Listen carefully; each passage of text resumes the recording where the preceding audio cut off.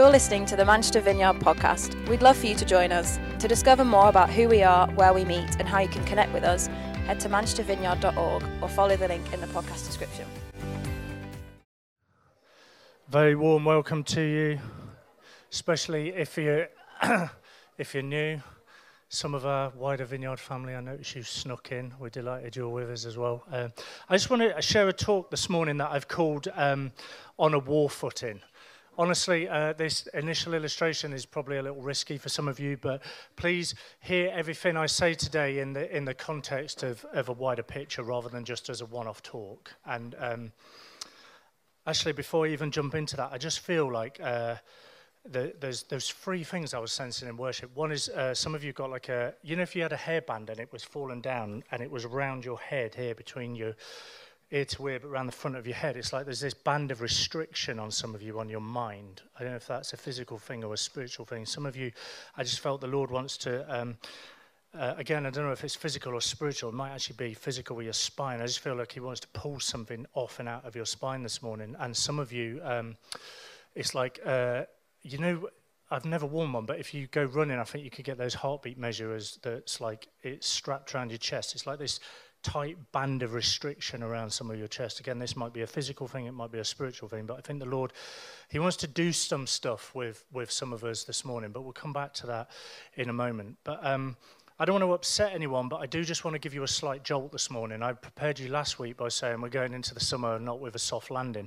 But sometimes I think there's things slightly more than some of us realise. And sometimes you just need a moment in your life just to peel back the curtain and see a wider view or a wider image. So imagine today if you walked out of here and the world you walked out into was different. Imagine if we'd not just received a declaration of war, but actually we'd been at war for quite some time. Imagine just for a moment what that would look like. There would be signs of war, there would be pains of war, there would be evidence of war. There'd be things like tanks and heavy armory, there would be curfews, and there would be signs of damage and destruction all over this city. And for some of us, that's quite hard to imagine because for most of us, that's just something you may occasionally see in short bursts on the news.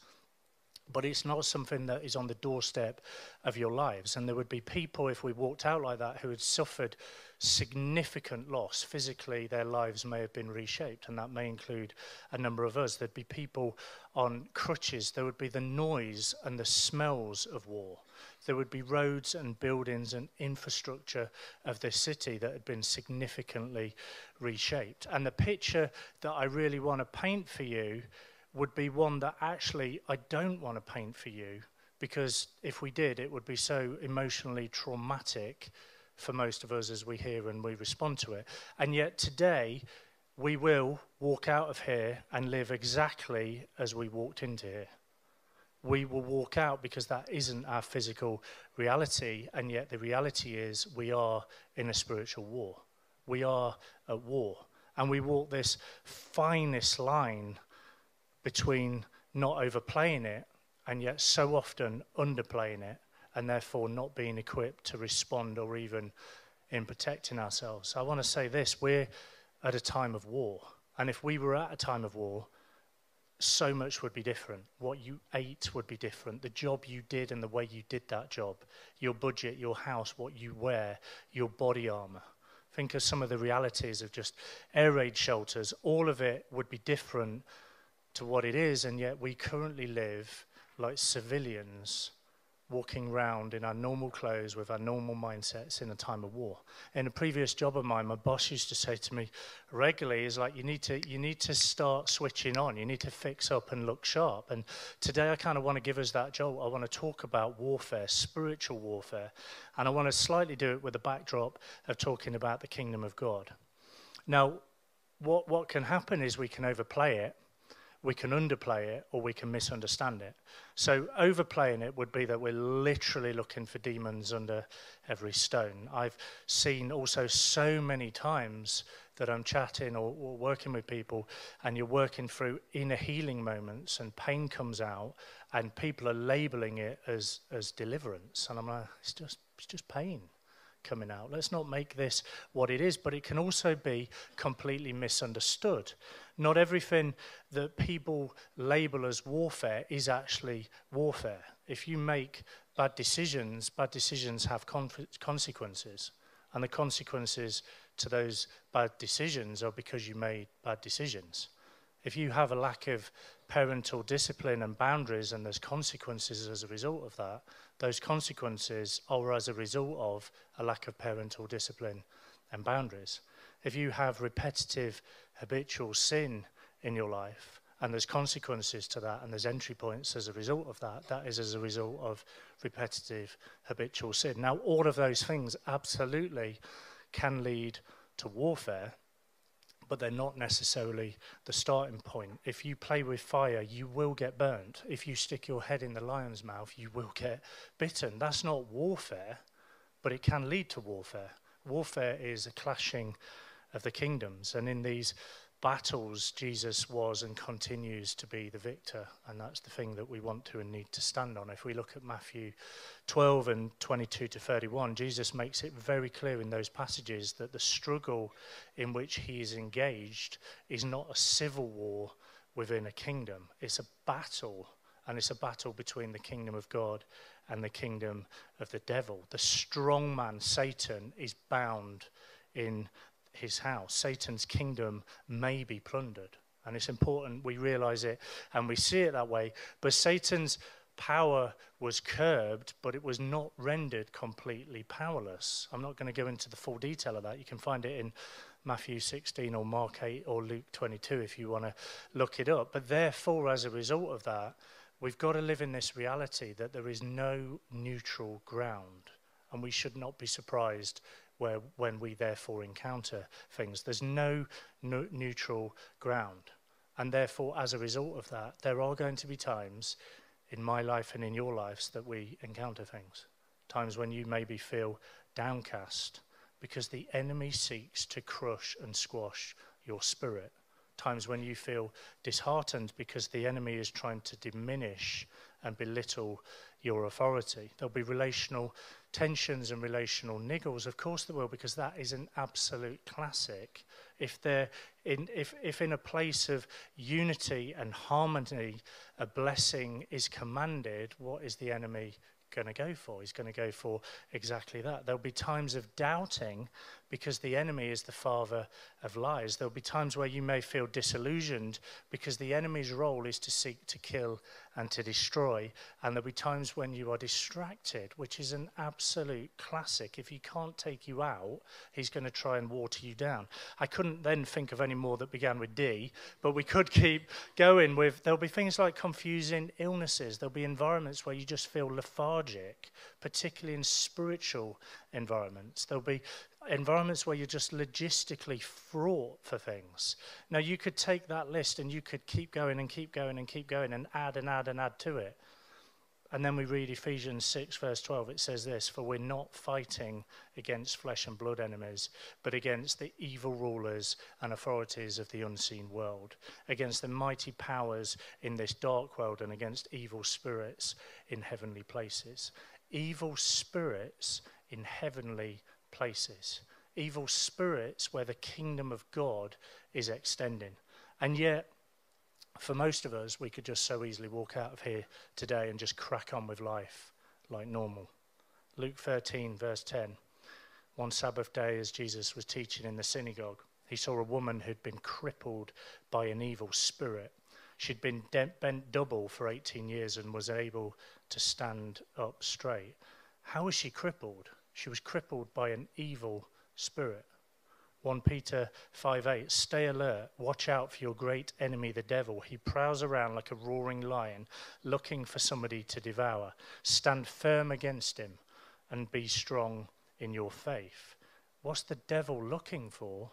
He's looking for somebody to devour. Mark 9, verse 20, "So they brought the boy. But when the evil spirit saw Jesus, it threw the child into a violent convulsion, and he fell to the ground, writhing and foaming at the mouth." "How long has this been happening?" Jesus asked the boy's father. He replied, "Since he was a little boy." Matthew 10, verse 1, Jesus called his 12 disciples together, and he gave them authority to cast out evil spirits, and to heal every kind of disease and illness. Jesus gave his disciples authority over evil that they would face, authority over every kind of disease and illness. 1 John 3 verse 8, but the Son of God came to destroy the works of the devil. The presence of Jesus, the extension of his kingdom, when you see an increase in the reign and the rule of Jesus, you're going to see the works of the devil destroyed. Now, I got to be honest, for years I struggled with all of this stuff.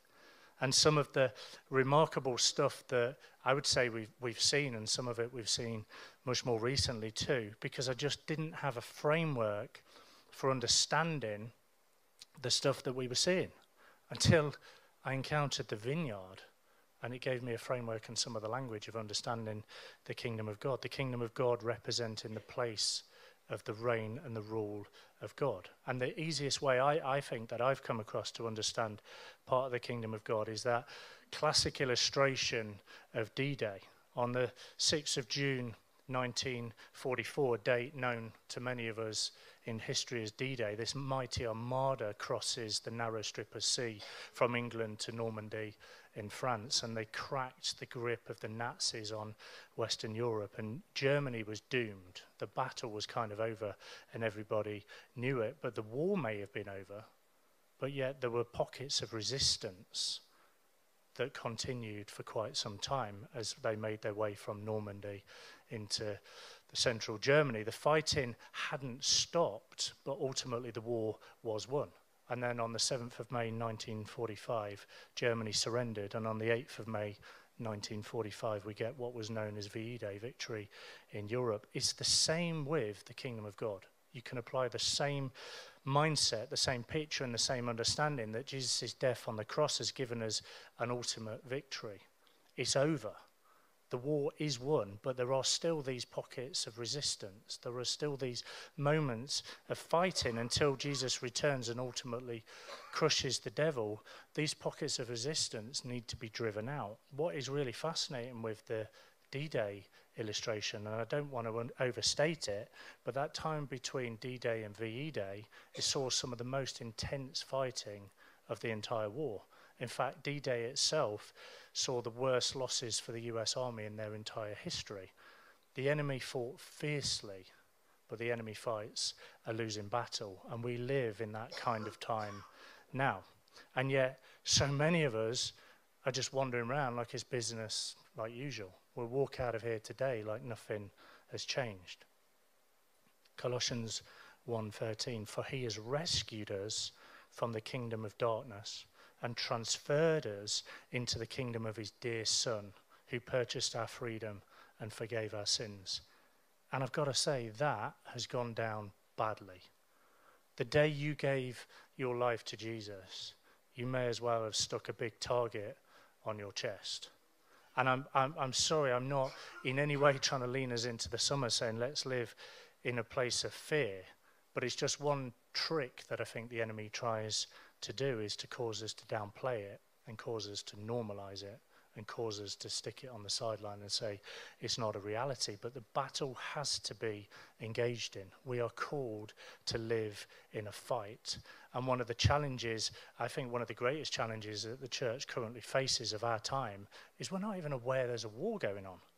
You're the victim of an unseen enemy, and he is ruthless.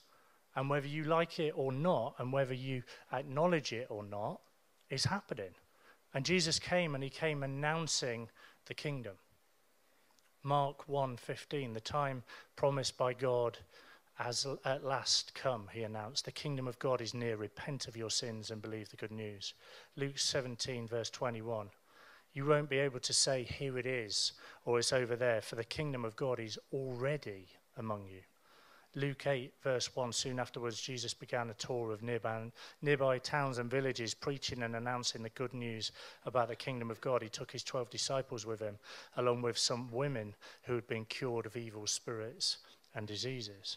Luke 11:20, but if I'm casting out demons by the power of God, then the kingdom of God has arrived among you. John 18:36, Jesus answered, my kingdom is not an earthly kingdom. If it were, my followers would fight to keep me from being handed over to the Jewish leaders, but my kingdom is not of this world. Jesus constantly said things, you'll see it throughout the gospel. Consistently, he said it's near, it's at hand, it's among us, it's coming more. The kingdom represented by the king that has come. We're on a war footing, and that war continues. The kingdoms are clashing, and Jesus gives us authority and power to rule over the work of the enemy and ultimately to destroy it, but we don't utilize that authority and that power, or recognize it, or exercise it. And if we don't, then what use is it to us? Now, if we're at war, and I send you out of here today to live like normal, as an army that hasn't been or isn't trained, surely the consequences of that are not going to be pretty. So we have to be alert. We have to be aware, and we have to know what to do, and we have to know how to do it. Luke 9, verse 1. One day Jesus called his 12 together and gave them power and authority to cast out all demons and to heal all diseases. Then he sent them out to tell everyone about the kingdom and to heal the sick. If you're the kind of person who highlights a passage in your Bible, or your Bible on your phone, or you make a note in your margin, or you circle something, or you underline it or asterisk, I want to say do all of them. Underline, highlight, asterisk, circle, do the lot to this little bit. Jesus gave them power and authority to cast out all demons and to heal all diseases. You want to circle the word all, because so often we live in the mindset that he just said some, or actually that another person does it rather than me. He gave us authority and power to cast out all and to heal all. Acts 1, verse 8, if it wasn't clear, you will receive power when the Holy Spirit comes on you. I don't want to say anything that's an exaggeration, but I think one of the single reasons we don't often see this stuff is because often we don't pray for this stuff, and we don't stand in and live with the authority that actually we have. When did you last pray for healing, or let somebody pray for you for healing? When did you last pray for somebody to be set free, or to be prayed yourself to be set free? I just want to draw that into Steph and I kind of personally. I would say we've seen some unbelievable stuff lately. Honestly, healings, transformations, people released of stuff, people set free of stuff physically, emotionally, and spiritually. I've seen, again, recently, quite regularly with my own eyes, as we have many times before, the extension of the kingdom of God, and there is no going back. Once you've seen it, you will not go back. And I kind of want to encourage some of you today, you need to step into some of this stuff. Yeah, absolutely, there are times where we've not seen it. There's times where we've prayed and we've longed, but many, many times we have. And yet for so many of us, our mindset is controlled by this Western perception, or this Western mindset. We are so often scientific, and we're so often skeptical, and we settle for the thoughts of humans rather than for the thoughts of God. And there was constant resistance to extending the kingdom.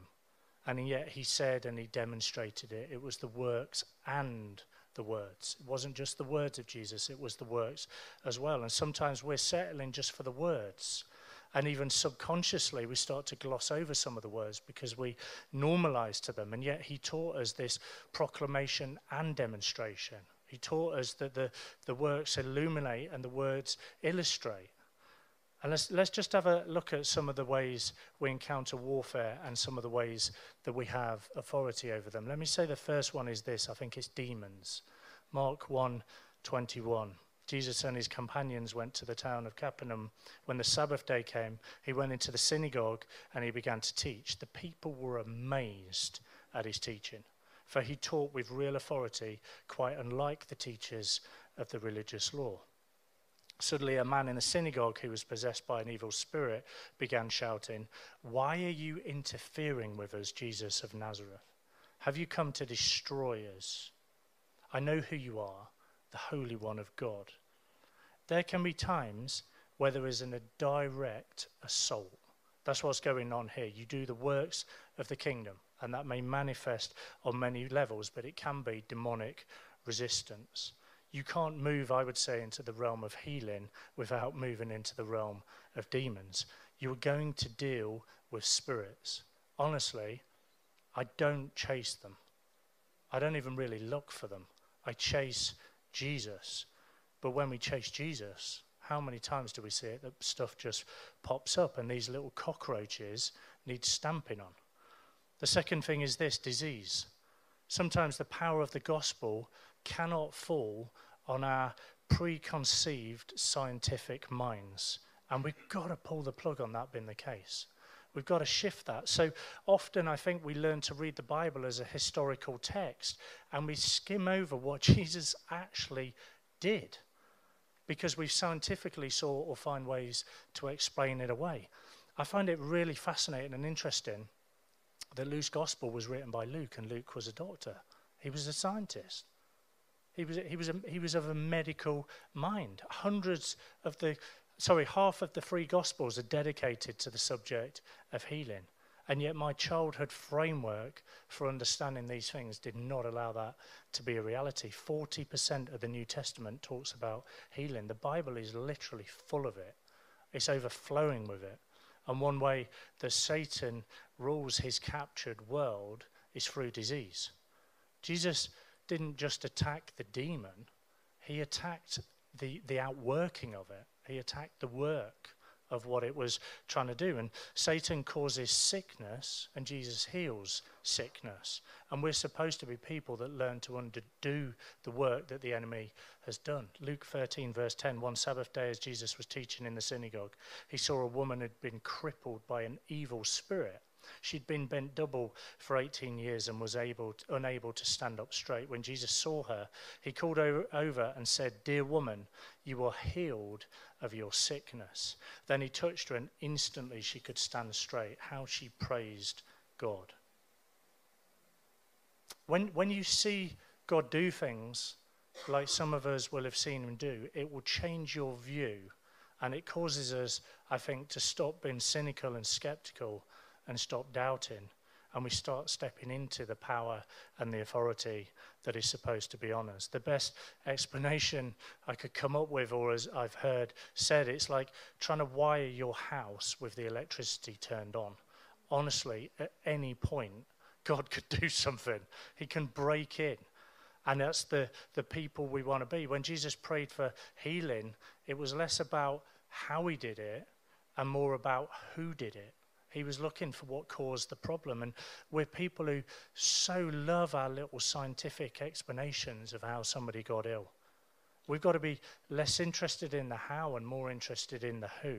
Because it's easy to come up with a religious explanation and at times fail to grasp the authority that sits on us. We cannot be asleep at our post in a time of war because Jesus came to destroy the works of the devil. Luke 4:38, after leaving the synagogue that day, Jesus went to Simon's home, where he found Simon's mother-in-law very sick with a high fever.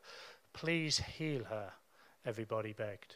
Standing at her bedside, he rebuked the fever, and it left her. She got up and at once prepared a meal for them.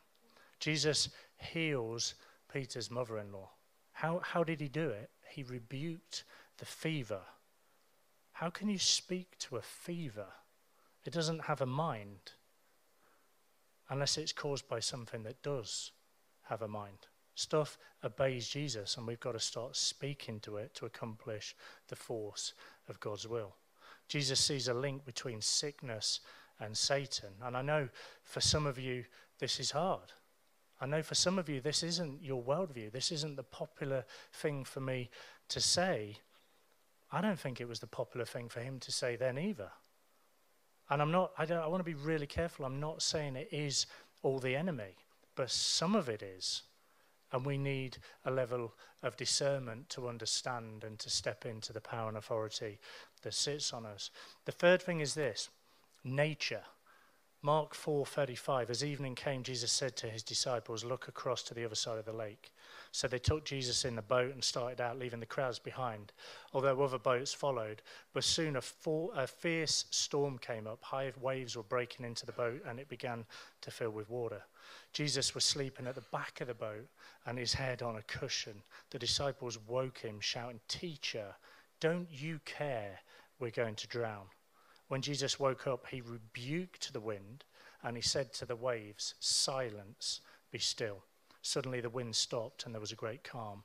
Then he asked them, Why are you afraid? Do you still have no faith? And I think sometimes we take a verse like that, and we dial it down. We dial it right down, and we go, oh, Jesus has authority over the wind and the waves of your life, and he can still them. And I agree, he can. But you know, I think that's a little bit more than that going on right there. Jesus is about to go to the other side of the lake. How do we know that? Because that's what he said he was going to do. And when he gets there, what's going to happen? You read on in the passage, he's going to cast out a demon from someone, actually probably one of the most high-profile, excessive ones that he encountered in the gospel. And I would suggest that the enemy is trying to resist that and stop that. And actually, maybe uncomfortable for me to say it, but I think he was trying to take them out. Mark 5, verse 1.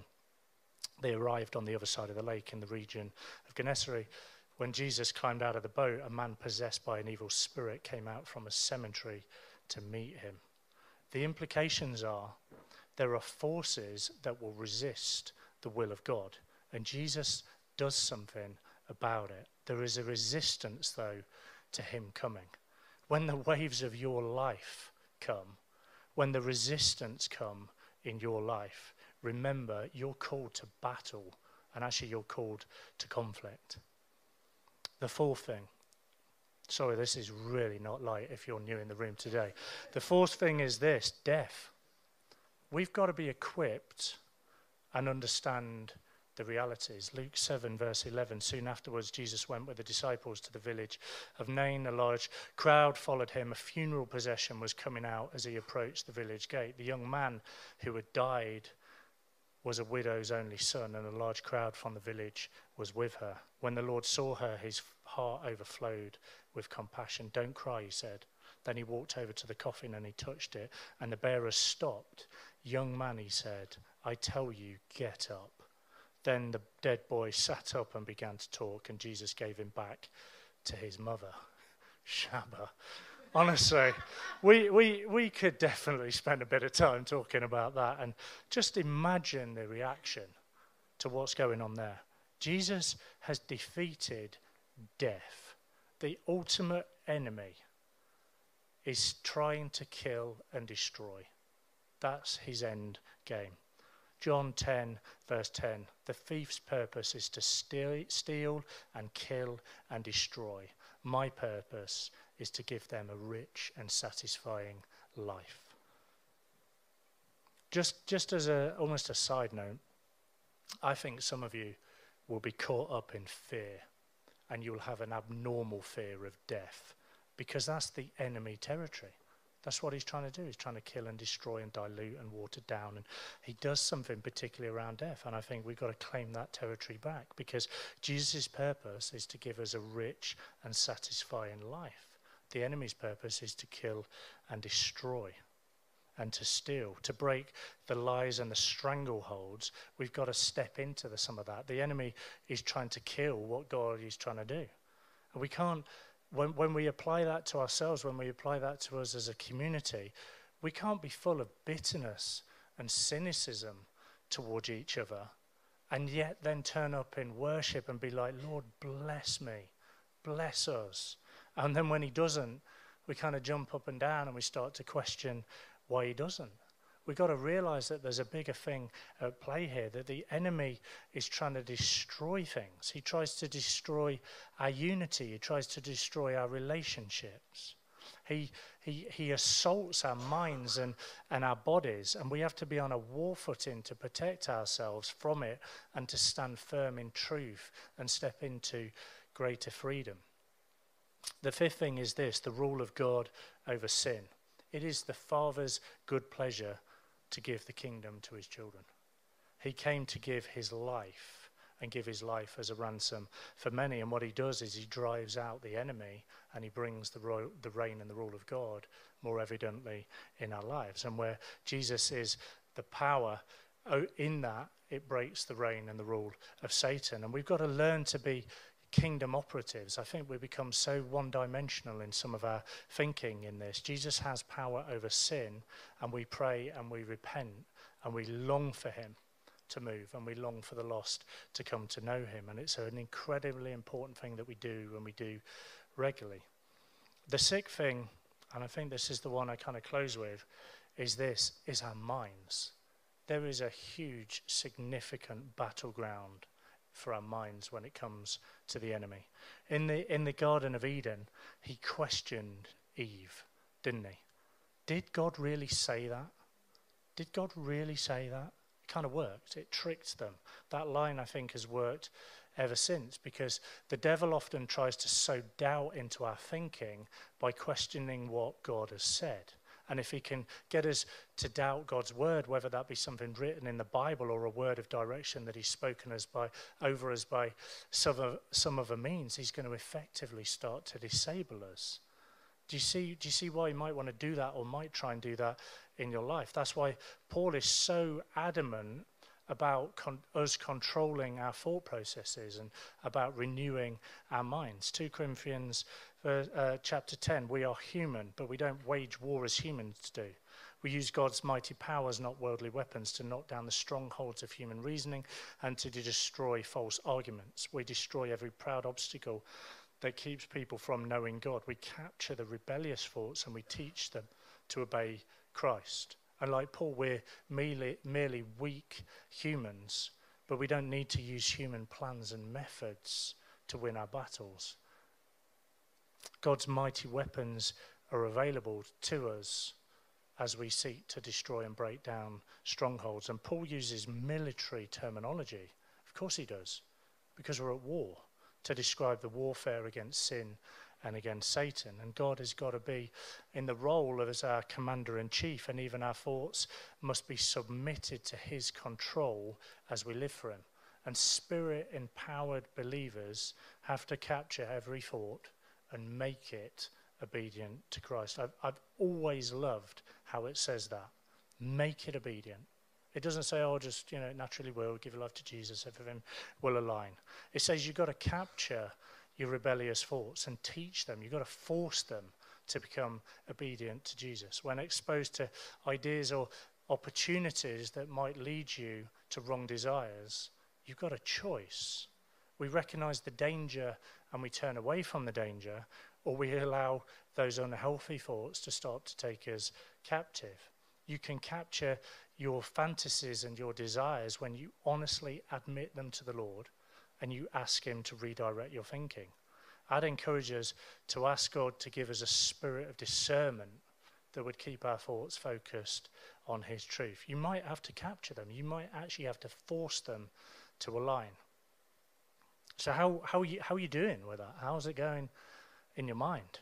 Philippians 4 verse 7, the peace of God, which surpasses all comprehension, will guard your hearts and minds in Christ Jesus. He puts a guard over our hearts and our minds if we let him and if we invite him. Equally, if he guards us, I kind of give you 3 guesses what the enemy's trying to do. He's trying to pick off those guards. Honestly, you've got to be so careful with your mind. Be careful who you chat with. I'm careful who I chat with. I'm careful when I chat with them. I'm careful what I watch, what I read, what the story and the narrative is that is influencing my mind, because I know that the enemy wants to take ground, and I know one key way he's going to do it is he's going to go for my mind. Verse 8, now, dear brothers and sisters, one final thing. Fix your thoughts on whatever is true and honourable and right and pure and lovely and admirable. Think about things that are excellent and worthy of praise. And I think we all say yes and amen. But do we?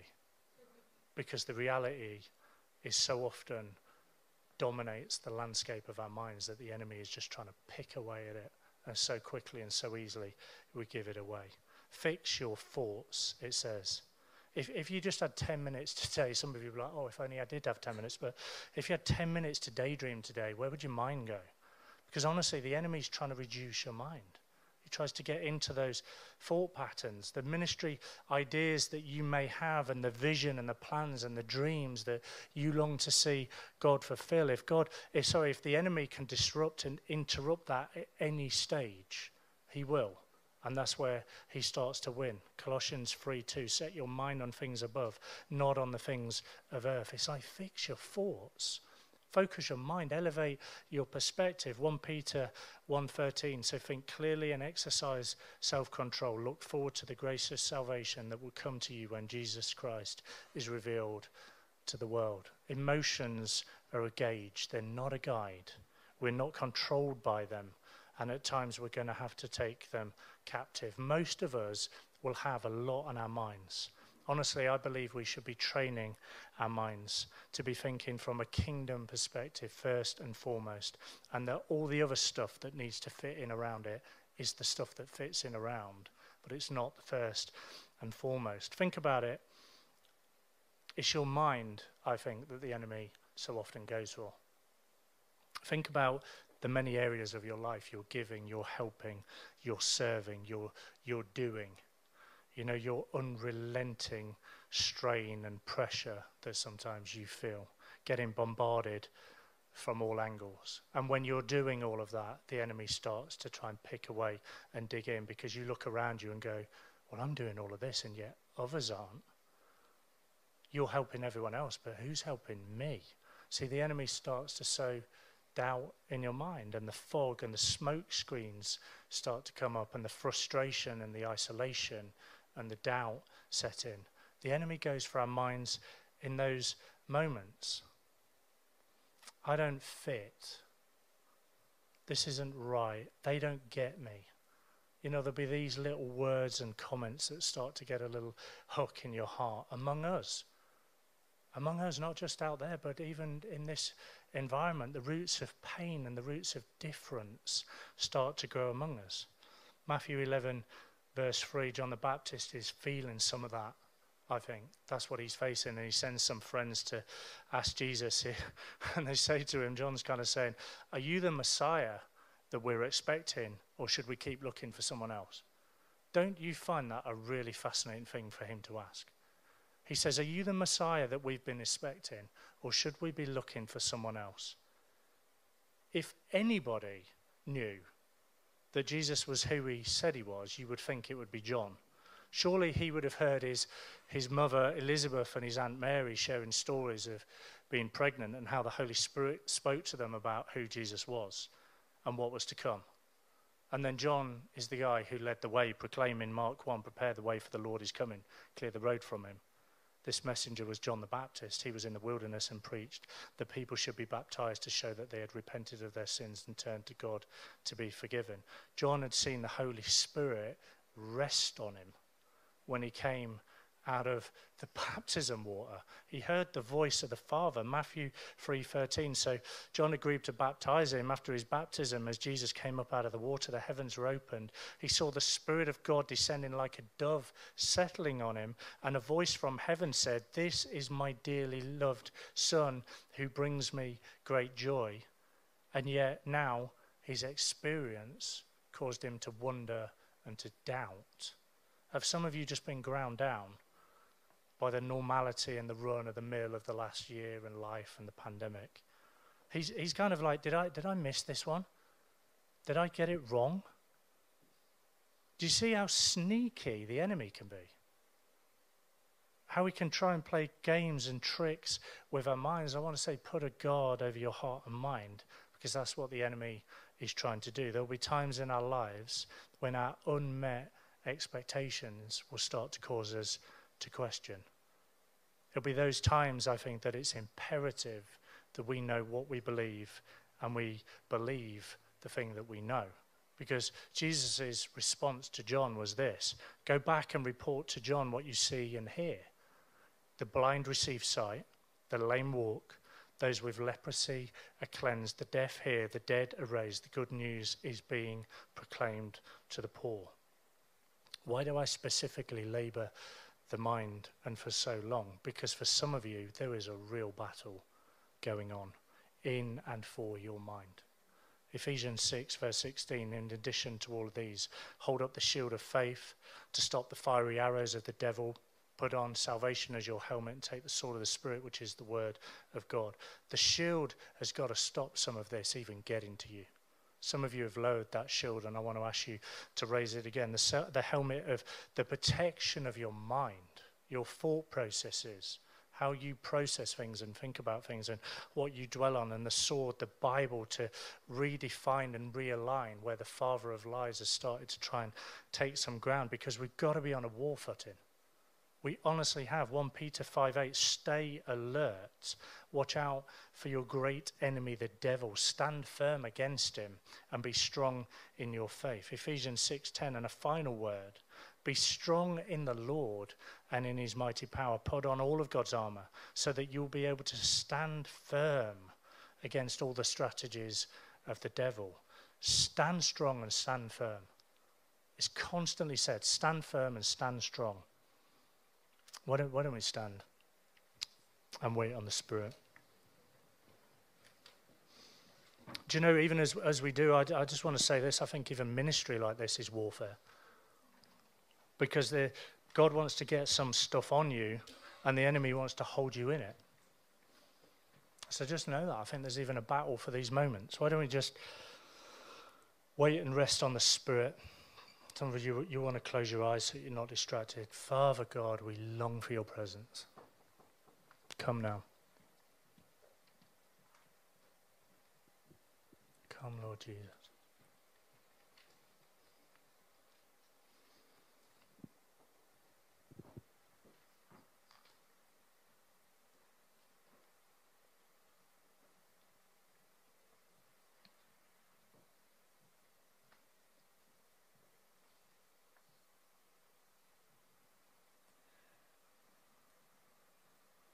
Yeah, I think we just need to take a moment, don't we, just to kind of decompress, just to be still, to know that God is who he says he is.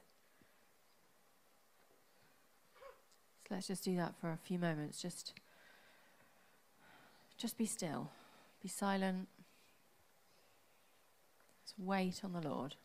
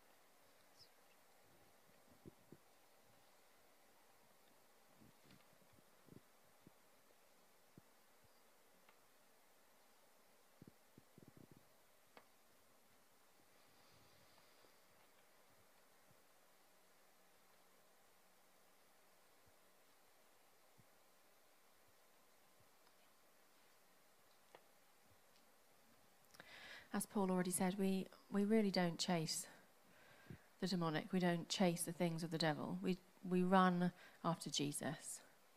We look to him. We want to be in the places he's in. And because he is always working, because the kingdom is extending, we find conflict in those places when we chase him. So it will be the reality that a number of us are facing afflicting spirits. And we just want to just bring it all before the Lord now, bring it all before his power and his sovereignty, knowing that he is the one that is over all of it. And some of you will be able to identify, you'll know that you're afflicted by something. You can feel it in your physical body, or you just know there's a battle for your mind. And we want to come against some of that stuff this morning. We want to push back the darkness, and we want to reclaim some of the territory that has been unlawfully occupied in your lives.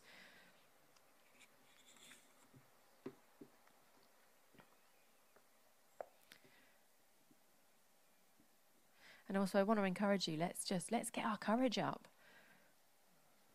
God has conquered. He has overcome. He longs to set us free. He longs for our life to be full and satisfying and meaningful. And so where the doubts and the fears creep in, let's just come against them. Let's get our courage up. Know that God is who he says he is. He is capable of all things. And let's just do some business with the Lord this morning.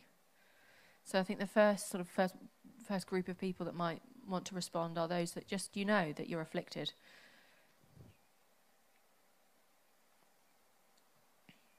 And I don't say that in a big or a deep or a heavy way, or something to, a kind of a label or a shame thing over you.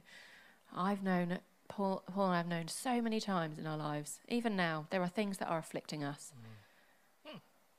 So, yeah, just come and be prayed for. We'd love to come alongside you and ask for God to be at work in your lives. So I just want to encourage some of you who are praying. There's an authority moment in this. There needs to be some commands and some breaking. There's some territory that is not rightfully occupied. I think there's a number of you this morning. This will be a mind thing. I feel like there's been a real wrestle in your mind. Some of you, I think, if you want to see the Lord move more powerfully in your life, there's just a need again to come in repentance, turn, and repent of some stuff. And some of that is actually is doubt and skepticism. We've just got to let it go.